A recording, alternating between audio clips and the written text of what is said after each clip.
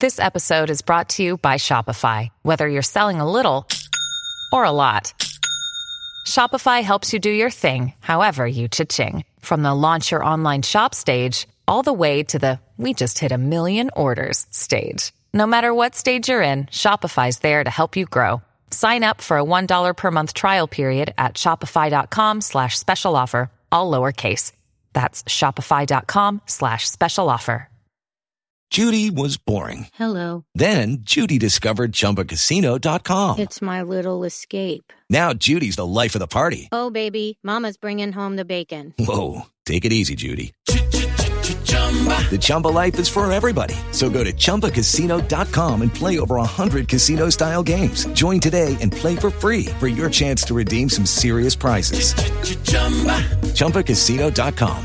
No purchase necessary. Void where prohibited by law. 18+ terms and conditions apply. See website for details.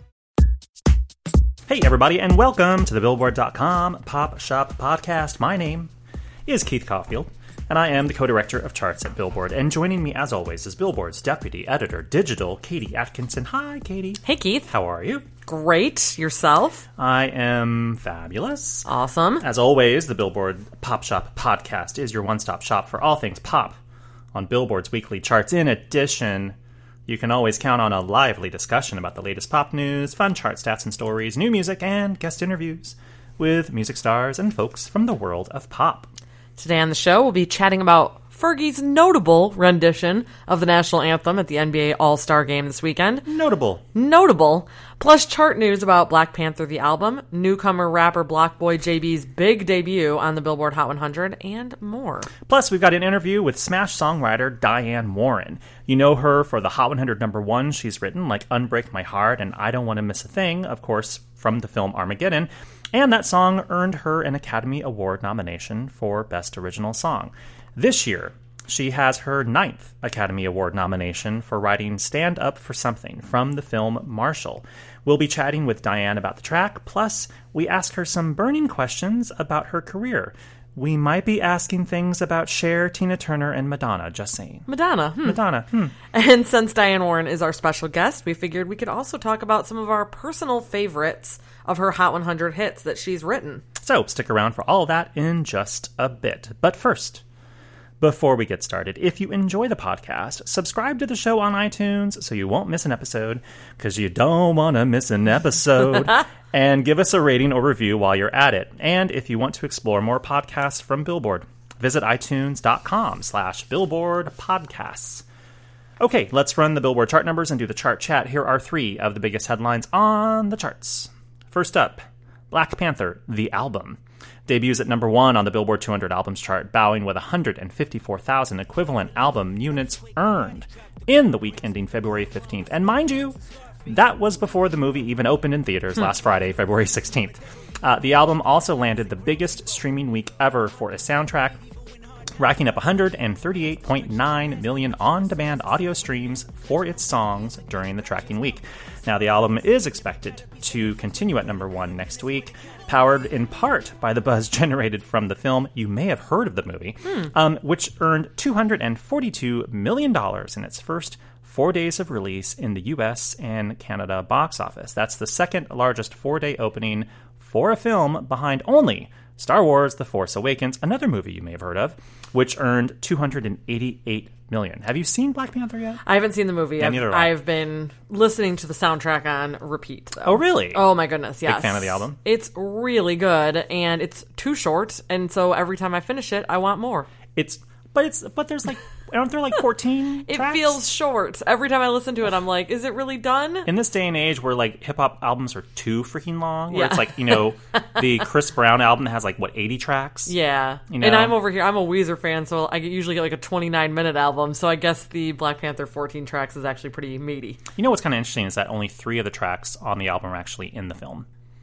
Oh, I did not know that. Yeah. Because a lot of it sounds very cinematic, too, like score, music. It's interesting. Hence the tagline on the cover or on the back that says music from and inspired by. Yeah, I wrote in my story, which clearly you have not read. I wrote in my story on Sunday about how only 3 of the songs are actually in the movie, which is not terribly unusual for a soundtrack to have just a handful of songs in the film, but the movie, the soundtrack kind of harkens back to soundtracks that were, inspired by. And we've had number ones like this before where, like the Hunger Games, the first Hunger Games soundtrack, which was, I think, framed as songs from District 12 and beyond. Yeah.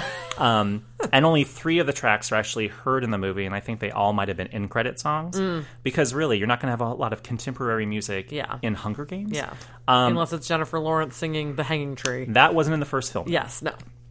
Anyway, also, next up, for only the 10th time since 1963, and just the second time in the last 10 years, a record-tying 3 soundtracks rank among the top 5 on the Billboard 200 albums chart.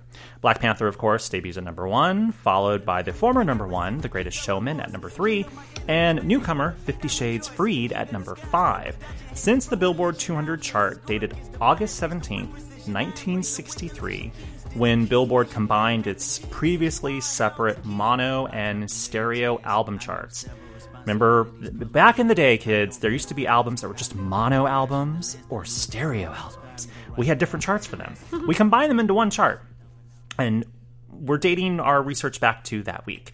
And since that week, just 10 weeks have seen a record 3 soundtracks in the top 5. So, hooray for Hollywood. Which is especially notable because soundtracks and like movie musicals used to be such a big deal too. So, and lastly, rising Memphis rapper BlocBoy JB makes a splashy debut in the top 10 on the Billboard Hot 100 with his debut chart hit "Look Alive." The track, which features Drake, launches with probably doesn't hurt. Launches with 34 million streams and 32,000 downloads sold, enabling its number 6 debut on the Hot 100. And as we just said, certainly having Drake on the track helped just a little bit. While it's BlocBoy JB's first top 10, it's Drake's 23rd top 10 hit. Meanwhile, Drake's God's Plan, it's a possessive there with God, holds at number 1 for a 4th week. And we should see God's Plan hang out in the top slot for a while as its official music video, where Drake basically gives away $1 million to assorted people and organizations, bowed last Friday. So we'll see the impact from that on next week's chart. And God's Plan is just like so far ahead on the Hot 100 because its streams are so enormous. I don't see, unless another superstar drops something, like, I don't see anything countering it anytime soon. Because God's Plan's radio airplay is now finally picking up and gaining on the streaming. This one's going to be here for a while. Yeah. So, yeah. The video is incredible, by the way. And so it's just, like you said, going to grow because everybody's watching this video. Yeah. My husband, not a Drake fan. He's somebody who, like, can be polarizing. And that video, he was like all about it. So I feel like this is like something that everybody can appreciate. My parents would probably love this video just to see people getting, $1 million who deserve it, Yeah. Scholarships and women's shelters, and it's incredible. Well, now you want to find out more of the backstory behind the people in the video. You're just like, when he just walks up to people on the street and surprises them, I'm like, how did you find them? How did you know that they needed money? Like, were you recording something under like a sort of a false pretense of like, oh, we're doing a documentary about people in need, and like Drake waltzes up behind you? Yeah, there a lot of stories came out before the video's release where all of a sudden it was like Drake was, I referred to him as South Beach Santa Claus in an article on Billboard.com, but like all these stories were coming out about him giving money away, but not like no one knew that it was the video. Like that was the reason behind the video. So what is Drake's going on this spree? Like he just bought a grocery store full of everyone in the grocery store gets all their groceries. Because this student told her story on Twitter, and then this grandma told the story, who then like her grandson told the story on Twitter. And then a few days later, the video drops, and then it comes out, and it's like, this was a whole thing. It wasn't just Drake being. It was Drake being uber generous, but for a purpose. But for a commercial purpose. Yes. To get people to stream God's Plan. Yes. Hey. It worked. Well, anyway, so there's my chart news. Should we move on to Fergie's notable national anthem? Notable is the right word, I suppose. You might have heard that Fergie performed the national anthem at the NBA All-Star Game on Sunday night. The Black Eyed Peas alum unleashed her unique take on the Star-Spangled Banner. Interesting choice of words there, Katie. She drew a lot of reactions from people watching at home and from the A-list crowd in the building and the basketball players on the court. They could kind of barely hide their reactions. That's kind of my favorite part of the video. Like, the anthem is one thing. We've heard a lot of different versions of the national anthem. Sometimes they're rough, sometimes they're great, sometimes, it's in between. But the reactions from the people to the song are really worth watching. So please check that out. And then we haven't actually stated what you may have already figured out, but it wasn't exactly a well-received performance. No. And she took a lot of liberty with the song. There was a lot of... to do a patriotic pun for you there. There was a lot of, There was a really sharp drum beat that she had. And she chose a lot of vocal runs that were interesting. A lot of that kind of... She extended the syllables of words into strange places. There was... People's favorite seems to be the banner one in the center. But anyway, it was not well received. So she didn't get it started? Was it sort of a... Not boom boom pow, but boom boom... splat? Yes, but she released a statement about it after the fact, and she admitted it didn't quite go as she had planned. Her statement reads, quote, "I've always been honored and proud to perform the national anthem, and last night I wanted to try something special for the NBA. It was special. I'm a risk taker artistically, but clearly this rendition didn't strike the intended tone. I love this country and honestly tried my best." I don't think anyone's questioning her love of the country. No. I just think that it just didn't go so hot. Yeah. After Fergie's anthem, TMZ actually caught up with Mariah Carey, who's had her own experiences with less than well-received live performances, and she had this advice in true Mariah fashion: "Darling, nobody needs to listen to that." As the haters, not the anthem. Did they catch her like on camera and she said yeah. that? Oh man. Lord. Oh. So moving on from Fergie, though, before we dive into our interview with Diane Warren, we thought we'd chat about some of our favorite songs that she's written. She's written a few. Just a few. A couple. Because she's written so many hits, we've narrowed our focus a little bit. Yeah, we're only going to consider songs that she's written that have charted on the Hot 100, which is still a pretty good list. Yeah, we've got pages here. I've got like 4 pages of hits, basically. Yeah. And to spice things up, we're going to divide this into like 2 categories, basically. Our favorites of her super huge, high charting smashes, and then those that were perhaps lesser known hits, but were still chart hits. Yes. So, Katie, should I go first, or do you want to go first? Well, I've got a really big one in my favorites. I feel like it's a good starting point. Okay. Well, I mean, you can do all yours first, and then I can do... Yeah, it'll be easier that way. So my first one is Toni Braxton's "Unbreak My Heart." Say You'll Love Me Again. Which, according to Gary Trust's countdown of her biggest Hot 100 hits, is number 2. Really? Yes. Well, it was number 1 for 11 weeks on the Billboard Hot 100 chart. So she had one that was bigger than that, which, just to let you know, was "How Do I Live" by LeAnn Rimes. Yeah, it's one of the biggest hits in Hot 100 history, frankly. Yes. So "Unbreak My Heart" is a personal favorite. First of all, I love Toni Braxton, and I love her deep voice. And this song, like, the verses really take Toni down to, like, the depths of that voice. Like, the alto. Is totally on point in the song. So I think that is my favorite part, but then the lyrics are also amazing. Just the concept of "unbreak my heart" is great. Yeah, just the phrase of "unbreak." Yeah. That's just like sort of a genius phrase. I didn't ask Diane specifically about "Unbreak My Heart," but I wonder, with songs like that, do you come up with the title of the song first and then just try to write the lyrics around the title? Maybe. Yeah, because it's such a great title. I'm sure that she would have a good answer to that. Well, next time we interview her, we'll ask her. Next time. Missed opportunity, Keith. But yeah, instead of just saying, "Don't break my heart," or like, "Let's go back to before you broke my heart," it's "Unbreak." It's great. Unbreak.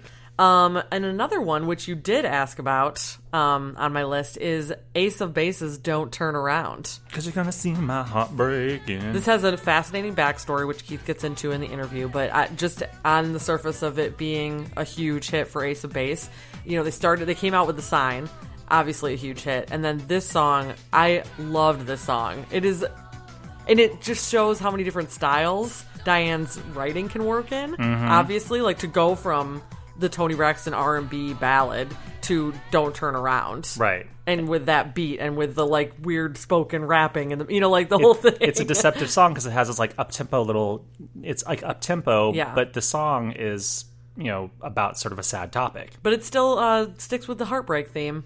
And speaking of love, my third in my huge Diane hits is Taylor Dane's Love Will Lead You Back, which I'm obsessed with. Someday I just know. That's another voice that I'm obsessed with. Well, Taylor Dane is amazing. Yes, she's awesome. But that song is so good. And it's just like, it's one of those songs that actually has been picked up a lot on singing competition shows. American Idol, a couple people sang it. It's just such a good, well-written song. And this one actually is a little more hopeful. Love Will Lead You Back. Someday I just know it. Yeah, you might be heartbroken now, but love will lead you back. You'll come back to the one who loves you. So those are my three big hits. So three. I think I actually ended up picking four. I mean, really, I have a lot of Diane Warren favorites. Yeah. Because it's just there's so many. There's so hits. many. Immediately shares If I Could Turn Back Time. Oh yes.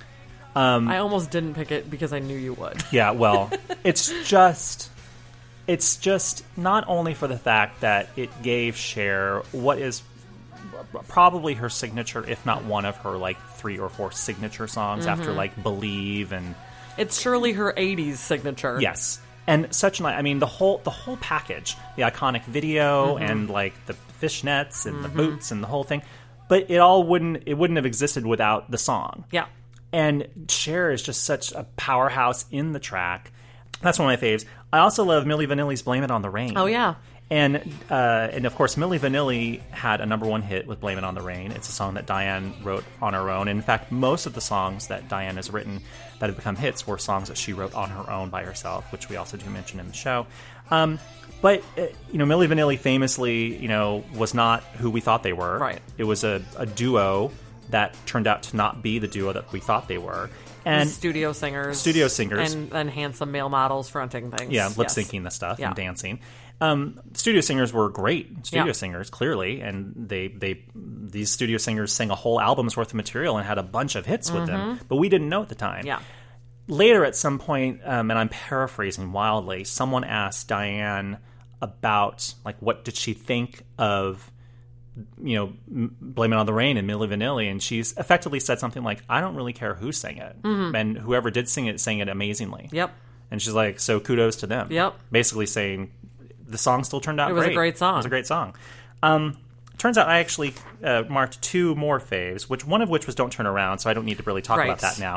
And then my last fave was Aerosmith's I Don't Want to Miss a Thing. Huge hit. Aerosmith's first and only number 1 hit on the Billboard Hot 100, which people are probably still amazed by. Yeah. And it's such a great moment for them, and it's a great sort of power rock ballad. And the song, takes on a different kind of meaning, because you have Steven Tyler of Aerosmith singing this real, like, emotional song, about not missing something, and his daughter Liv is in the movie, and it has the song has a different meaning, so it sort of works on multiple levels, and also the song is just really awesome in general. So so those are some. There are more. I know there's a lot to go through, but those are just some of my favorites. I implore anyone listening to go check out Gary's article. I think it's from a couple of years ago. That is her top 40 Hot 100 hits, so you can really see the breadth of all the songs she's written. Do we have some favorites that might have been slightly lesser huge hits? Because these were all basically number 1 or 2 or 3 hits. Yeah, my one that's less known but still well known and obviously still charted is another LeAnn Rimes song. We mentioned LeAnn Rimes being the biggest hit of Diane's career with How Do I Live. And it never went to number 1. It was at number 2 for a very long time. Oh, wow. That's interesting. But see, the thing is, How Do I Live, before you go into that, How Do I Live spent 69 weeks on the Hot 100 chart. Wow. Yeah. And that's not even counting the Trisha Yearwood version, which is a totally different song, right? Yeah. Right? I'm not making that up. We didn't combine them. That was also a top 40 hit. It's number 23 only spent 12 weeks on the chart, but that was the one that was actually in the movie Con Air. Yep. There's a long story about How Do I Live. Google it, kids. But speaking of Leanne, right. I wanted to point out Can't Fight the Moonlight, which was featured also in a movie, Coyote Ugly. Have you seen Coyote Ugly before? No. It's so good. Good Lord. Was so it Piper Perabo? Piper Perabo is in it. Perabo, yeah. Dear. Well, and a mess of like models, like Tyra Banks is in it. Shockingly, models in a movie called Coyote Ugly, where their whole thing is that they're bartendresses. Hot girls dancing on bar. Yeah. I was in college when this came out. It was perfectly marketed to like young, like 19-year-old ladies to go watch this movie. So female empowerment. Take off your clothes and dance in a bar. Yeah. But the thing that's interesting about it is that in the movie, the lead character, played by Piper Perabo, is an aspiring songwriter. And so she actually wants to be like Diane Warren and writes this song in the movie. Her character writes Can't Fight the Moonlight and performs it in like a showcase herself to sell it to like record labels to get picked up by Leanne Rimes, who actually performs in the movie doing the girl's song, written obviously by Diane Warren instead, performs it like on the bar at the Coyote Ugly bar. Wow. Yeah. How did I not know any of this? Well, you haven't seen the movie. And wow. I feel like you, might have overlooked it for obvious reasons. I clearly just like poo-pooed Coyote Ugly. There's I Piper Perabo-booed. No? It is a cheesy movie, but it is actually awesome, and it's totally worth watching. And maybe I'm, like, remembering it fondly because it was, like, 2001, different time, or whatever year it was. But that movie, or the song is great, and it's great that, like, the character basically wants to have Diane Warren's career. Well, Diane Warren might have something to say about that. Okay, so I have a few lesser, but these are still big hits, faves. I love Heart in general. Of course. And they had a great hit called Who Will You Run To? In 1987. It went to number 7 on the Hot 100. I know that's still a top 10 hit, but it wasn't a number 1. And a lot of Diane Warren's hits were like number 1 or number 2 or number 3 hits. It's such a great sort of kick-ass, like, take charge kind of song. But, it's an interesting song where... it's like, who will you run to when it all falls down? Yeah. Who's going to pick your life, up off the ground? Who's going to love you as good as I did? Like, who's going to treat you as well as me? Mm-hmm. And when you hear, like, Ann Wilson, like, who will you run? You're like, oh, okay, I don't know. I clearly didn't think this through. You are so right, Ann. I am coming right back. I am going to run to you right now. I totally get it.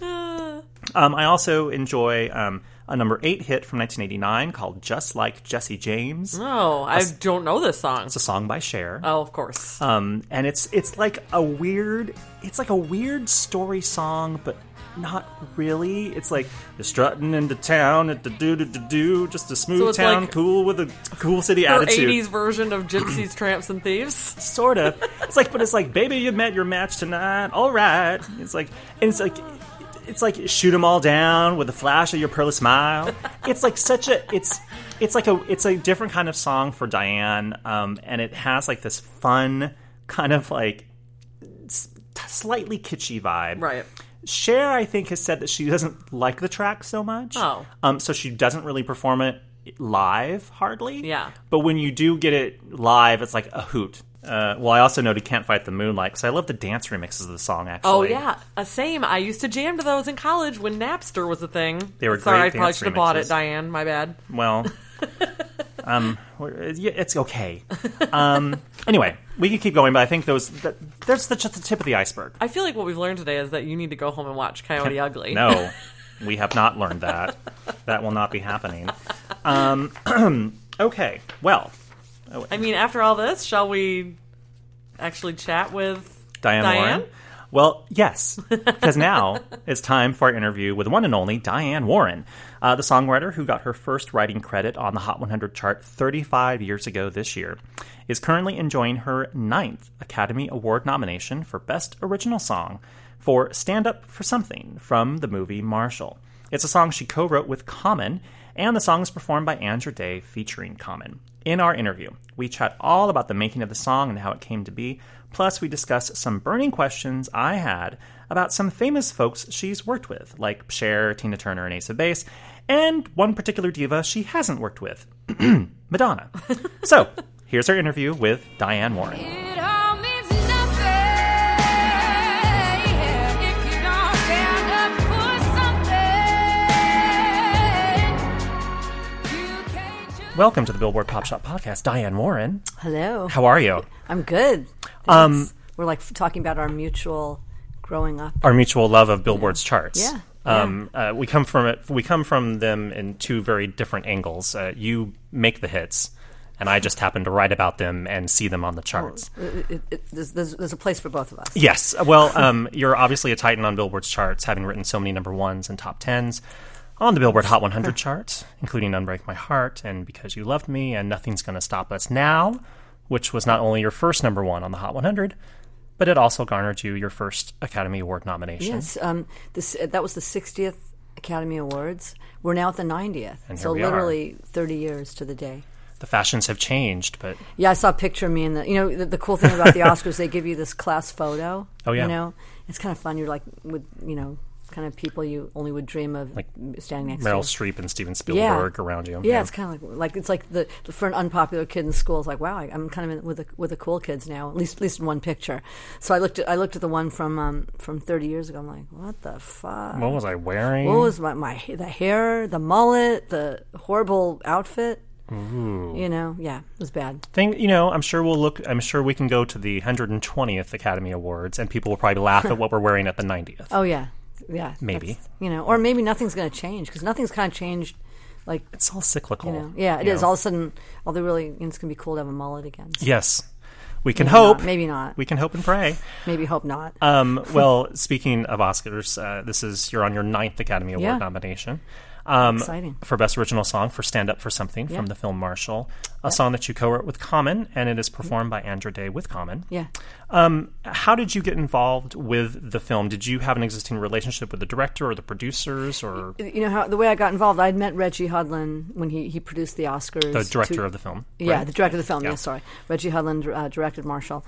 And I wrote the Lady Gaga song "Till It Happens to You," and so at the Oscars 2 years ago during the rehearsals, where Reggie was co-producing the Oscars, I would hang out with him at the rehearsals, and we really hit it off. Wow. And I was having dinner with a friend of mine, and she was saying, my cousins just wrote a movie about Thurgood Marshall that Reggie Hudlin's directing. I'm like, funny enough. Wow, I know Reggie. I love Reggie. I'm going to call him and see if he wants a song. So I went home and texted him and just, hey Reggie. Let me know if you need a song. He goes, are you kidding? I'm sending you the script today. Wow. So he sent me Marshall, and I read it, and I scribbled down, it all means nothing if you don't stand up for something on the script. And I was like, I kind of had a vision of the song I wanted to write for this, and I wanted to kind of, write a song that could have been sung by Sam Cooke. I wanted like A Change Is Going to Come, where people get ready, those kind of songs, So I listened to Change Is Going to Come. I listened to that, 20 times in a row just to get the feel of it. Like, what if you write that song, that classic? Because those songs were these calls to action. Yeah. They inspired you. What if you wrote that, a modern version of that?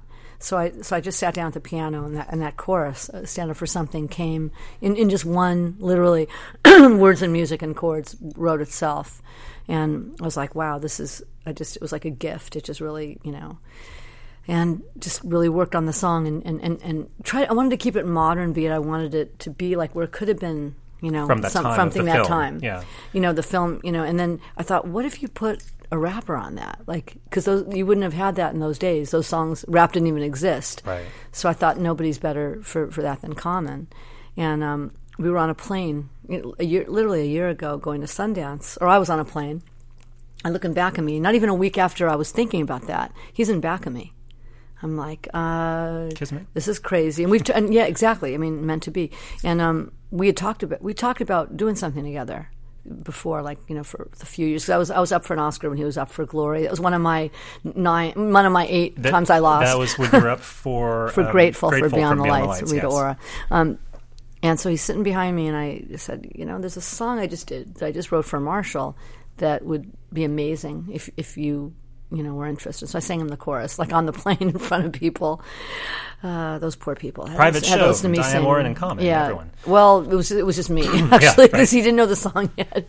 So I sang it, and he like loved it. He goes, "Get me that as soon as you get off the plane." So the plane landed, and I said, "Get that." I emailed my office, get that song. Here's his email. Get that to him right now. Next day, I had like 10 missed calls from him. Wow. So it's like, people don't usually call you when they don't like something. So I figured he was interested. And he was not only interested, he goes, "I have to be on this song. Wow. I have to be a part of this." And he what he brought to it's great. He elevated it. Like I love what he did. Now, when you first heard that they were writing the script for the movie, when I heard about it, they had actually were shoot. I think the movie was almost shot. Oh, yeah, okay. that was. So how long ago was that? This was the year before, not last year. So 2016. So it was like at the end of that, and because the movie at one point was going to maybe come out, a year ago. And when you first started writing, had you seen much of the film? I hadn't seen any of the movie. I'd only read the script. Oh wow! So, yeah, I hadn't seen it. But this is another weird meant to be thing. So when I wrote the song, I thought there's no one better for this song than Andra Day. Well, she's kind of great for every song, frankly. Yeah, she is. She's one of the best singers on Yeah. the planet. But what I loved about her voice for this is she sounds like she could have been in those days. Oh, totally. Yeah. And so I thought, I'm gonna reach out to her. But anyways, when the demo was in the movie, this is even before Common was on it. There was this I'm watching the movie and there's Andra. She's in the movie playing a Billie Holiday kind of singer, and I'm like, this is so weird. This is so meant to be. The Common part, the Andra Day part. Wow. And it all happened. When you write a song, did the filmmakers have any notes for you after they heard the song? Did they say, No. can you kind of guide it into this direction? No, that's the beautiful thing about it. Wow. The only thing, I at first I thought it should be, after seeing the movie, it should maybe be a male artist. And I'm glad that Reggie wanted a female artist. And that's when I'm like, well, there's no one else but Andra. It's a nice twist because, the film is so male-dominated. Yeah. Obviously Thurgood Marshall is a man and an attorney. And, Right. and most of the characters are men. And the only sort of major female character is, the woman who kind of sets a lot of the narrative in motion. Right. But that is interesting. It's an interesting twist on it. Yeah, and I thought that was really smart. Yeah. When you write a song, is there a place where you write all of your music? Is there like a space in your house where you... Not in my house. Oh, you don't write it in your No, house? I know. I go to work. I've had an office for 33 years. Wow. Now I have a couple of rooms that I write in. I've recently bought a building, and one floor is all studio, so I record there. But I haven't moved my offices there yet. I've been there so long, so where I am. So right now I kind of I go back and forth. I pay rent where I am, and then I record at my place. Is that on purpose, where you want to keep things separate from your No, home life? I just haven't gotten around to moving there yet. No, in terms of writing songs. So you Oh go yeah, to yeah. write them at Oh home. yeah. I never wanted to work at home. I like the idea of going to work. Oh, I see. And plus, where I live, I'm between two houses being built. So even if I wanted to, I couldn't. It's a nightmare where I live. So yeah, I like the idea of going to work. Wow. I like getting in my car, getting a bunch of coffee, and just Does music? going to work. I would assume music comes easy to you because you've had so many songs. And does it just flow out of you? No, I have to work at it. Some parts of it flow out, and then parts of it are work. If you want to I'll give Stand Up for Something as an example. That chorus wrote itself. That verse, and musically and lyrically, that first verse wrote itself. That was, didn't take long. Mm-hmm. The rest of the song killed me. Wow. Getting those lyrics right, getting that second verse right was like torture, because I knew what I wanted to say and I didn't know how to get to it, and the bridge as well. Is it hard to write music for film in general, or is it easier because you already have like a destination in mind, because it's like, well, I'm writing a song for this movie and it kind of has to be about the action in the film? It's the same process, but it's it's writing a song that you get inspired, whether it's by a movie or by something else, right? But yeah, I've found I'm good at that. It's kind of like, here's how I look at it. I look at it like that song. I want to write the best song for that movie, and I want whoever sings that song to be almost like they're a character in that movie. Does that make sense? Mm-hmm. I don't know if I was being very articulate with what you said, but Well, no, if I mean, I answered your question. But I love getting inspired by anything, Right. But I love particularly getting inspired by a movie that really speaks to me. Like seeing this, it really spoke to me. And here's another thing that I do when writing a song for a movie. Okay, I want that song has to be perfect within that movie. It has to. That's its main function. But if you do it right, it will have another equally great function outside of that movie, and it could be, Till It Happens to You, for instance. Exactly. That song was, written, I wrote it about sexual assault, but I kept it open on purpose. Till It Happens to You. Well, and that's why people have embraced it. It could be bullying. It could be losing somebody. It could be going through whatever you go through where people go, you know what, it's going to be fine. It's like, no, fuck that, no. Right. It's not going to be fine. You till it happens to you, you don't know how it feels. Same with Stand Up for Something. It's open. It's a way to make the song sort of personal and unique, but also universal at the same time. Yeah. That's how I go about it. You don't traditionally write with co-writers, Right. For the most I part. write by myself. Yeah. Even this song, I basically wrote the song. Common wrote the rap and then on gave it. it to Common Yeah, and said, "Can you put and something what he in wrote there?" is fantastic. And is this the first time? I could be wrong. Is this the first time that you've written a song with a hip hop artist? Yeah, it's the first time I've had a rapper. Like I did a song for Snoop, but he sang it. I missed that one. Yeah, it was really cool. It's actually kind of funny because it's called The Good Shit, and it was about comparing a relationship to weed. Oh, well, okay. And but he was Snoop Lion, and he couldn't say the word shit, so it became The Good Good. And then it was Good. used for what's that, Overstock? Overstock.com. Yeah, they were using that. I'm like, and The Good Good means weed. I'm like, it was kind of subversive. Like, do you guys know that I guess now they can maybe sell it if they're in California or Colorado. I guess so. I mean, who knows? Maybe they they may should sell start it. using it again. They may sell it at Overstock.com. What's it been like getting to know Common? Obviously you knew him before you wrote the Yeah, I song. didn't really. I'm getting to know him really well now. I love him. He's just a great guy. He's everything you think he is. And him and I together are so funny. It's like crass and class. Like He's the I don't crass have one, clearly. No. Oh yeah, right. No, maybe not. So like me, I don't have a filter, and I just things come out. I'm not always I've learned that about you when I've talked to you on red carpets. Yeah, before. I have to watch myself, right, Joe? Her publicist is sitting next to her right now. He doesn't like when I curse. Actually, it's funny. Like the first time I met you, and you're not going to remember it because it was a fleeting moment, and it wasn't in a red carpet situation. I was at the Pet Shop Boys concert at the Wiltern many years ago, and I was there with my friend David, who at the time was working remember with that. Robbie Williams, but now he is Sia's manager. Oh, wow. And he and I went to the Pet Shop Boys, and he's like, "Oh, we got backstage passes," and we saw you there, and you were wearing a black leather jacket. Fake leather. It was fake leather. Yeah. And he's like, "That's Diane Warren." And I'm like, "Well, we can't just say hi." I'm like, "That's awkward." He's like, "No, we're going to." I'm like, "Oh my God." Wow, that's so weird. Like I was a big deal. And That's weird. well, you're Diane Warren, for God's sakes. but- And big deal. and then we had a conversation, and it was funny because you were like super no filter. You were just Yeah, like, I and was- I was just like, "Whoa, she's like a badass leather jacket wearing like mofo." And but you guys actually had a conversation about, I think you had pitched a song, or the Pet Shop Boys had recorded. No, they one or recorded something. Yeah, a that's song right. of mine called "Numb," and it's still honestly one of my favorite songs I've ever written. And one of my favorite records that anybody has ever done on my song.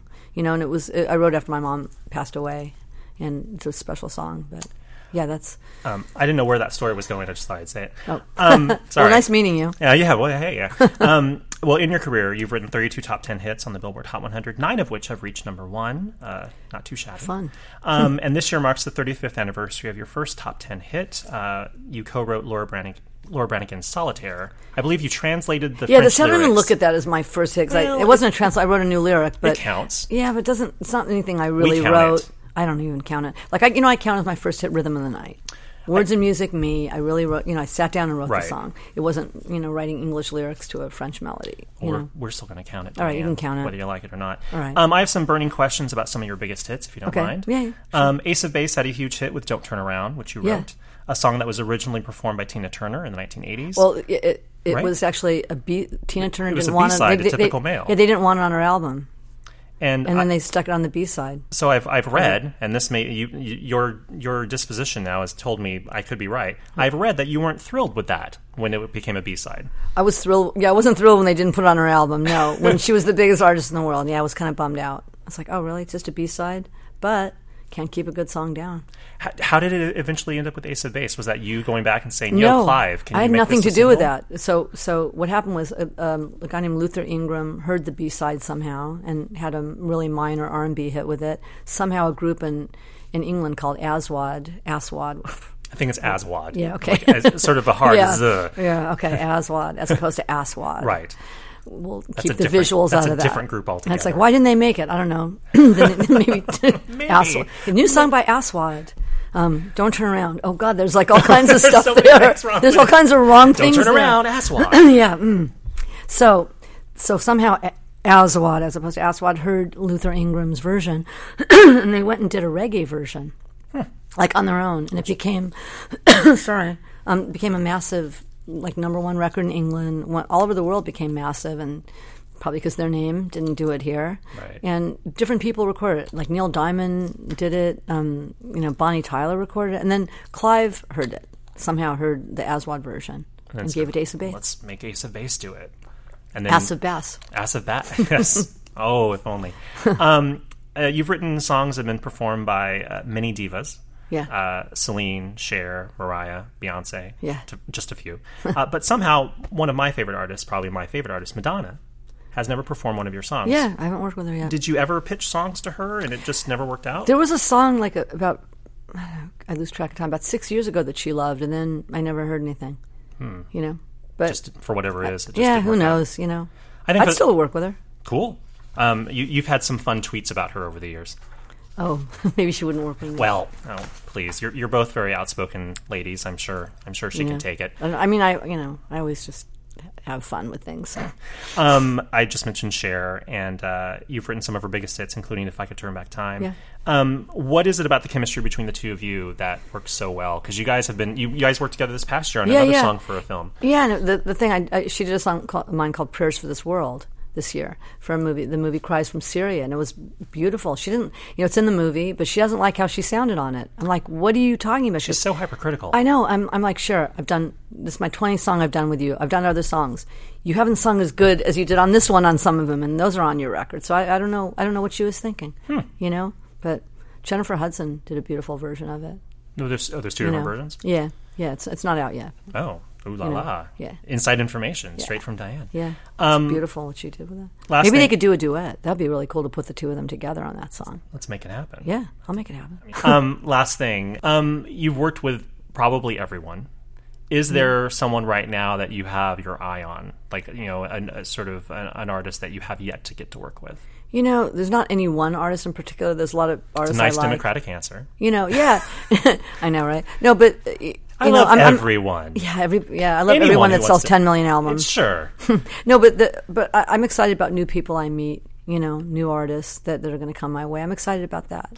Oh, speaking of which, Pasek and Paul, who were on the show recently, who wrote the music for Greatest Showman, they were really excited. We asked them about some of their favorite soundtracks when they were growing up, and they said they loved the Space Jam soundtrack. Oh, wow. And there's a track on there that Monica did. I think it was For You, I did Will? 2 songs on. I did For You I Will, and then I Turn to You, which later became a hit for Christina Whitney? Aguilera. Or Christina. Yeah. And they said that it's been so much fun sort of doing the awards circuit with you this year because they've got to profess their love of you to you. Yeah, they were like very nice. It was sweet. It was nice guys. Well, this has been lovely. Thank you so much for doing this. Thank you. And, nice to talk to you. And we'll see you on the Academy Awards. Yeah, on another carpet. Another carpet. Well, I won't be Another there. carpet, another day. Sadly, I won't. Oh, when will you be there? I won't be there because I just won't be there. Okay, But I look forward to I'll see you seeing your somewhere fashion. again. I'll look forward to seeing your fashion this year. Oh, I'm wearing something really cool. And I bought it before the nomination, so I'm like really glad I got nominated because it wasn't cheap. All right. Thank you, Diane. Thank you. What's up, love? Lift your hands. I stand with you cause I understand. Ain't here to judge, just to take a stand. The greater plans, the creator's plan. Let's all rise like... Thank you again to the fabulous Diane Warren for coming by the office and making the time to chat with us. It was such a great conversation. Come on by anytime you'd like. Anytime. And now, it's time for the chart stat of the week. 35 years ago this week, we're all about the 35 years ago today on the show, Culture Club hit the top 10 of the Billboard Hot 100 for the first time with the British band's debut chart hit, Do You Really Want to Hurt Me? The song climbed 18 to 8 on the chart dated February 19th, 1983, on its way to a number 2 peak. The song actually spent 3 weeks at number 2, stuck behind Michael Jackson's Billie Jean. And if you have to be runner-up to something, that's not a bad number 1 to be trapped behind. Indeed. Culture Club, led by the singer and songwriter Boy George, the rather flamboyant Boy George, mind you, notched 10 consecutive top 40 hits between 1983 and 1986, including the number 1 hit, Karma Chameleon. The band earned 2 Grammy Award nominations, one for Best Pop Performance by a duo or group with vocal for Do You Really Want to Hurt Me, and Best New Artist, the latter of which the band won. In accepting the award on the Grammy Awards, Boy George famously said on the broadcast, "Thank you, America. You've got taste, style, and you know a good drag queen when you see one." Yes. So there you have it. 35 years ago this week, Culture Club got its first top 10 hit with Do You Really Want to Hurt Me? Do you really want to make me cry? So, have you seen The Wedding Singer? No. Oh, God. Okay, so obviously... in The Wedding Singer, Adam Sandler is the wedding singer of a band. Coyote Ugly is a total guilty pleasure. Mm-hmm. But The Wedding Singer is a legitimately great movie that you should definitely see. And yeah, the not to get into tragic things, but why can't I think of her name right now? Arquette. Alexis Arquette. Who just passed away. Mm-hmm. Has the iconic scene where she sings, Do You Really Want to Hurt Me? Mm-hmm. And like on repeat because it's the only song she knows. It's really great. So are you suggesting that we go out on the Alexis Arquette version? Oh, there you go. Love that idea. Do You Really Want to Hurt Me? Love that idea. All right, see you guys next time. Bye. Give me time to realize my crime. Okay, round 2. Name something that's not boring. A laundry? Ooh, a book club. Computer solitaire, huh? Ah, sorry, we were looking for Chumba Casino. That's right, ChumbaCasino.com has over 100 casino-style games. Join today and play for free for your chance to redeem some serious prizes. ChumbaCasino.com. No purchase necessary. Void where prohibited by law. 18+ terms and conditions apply. See website for details.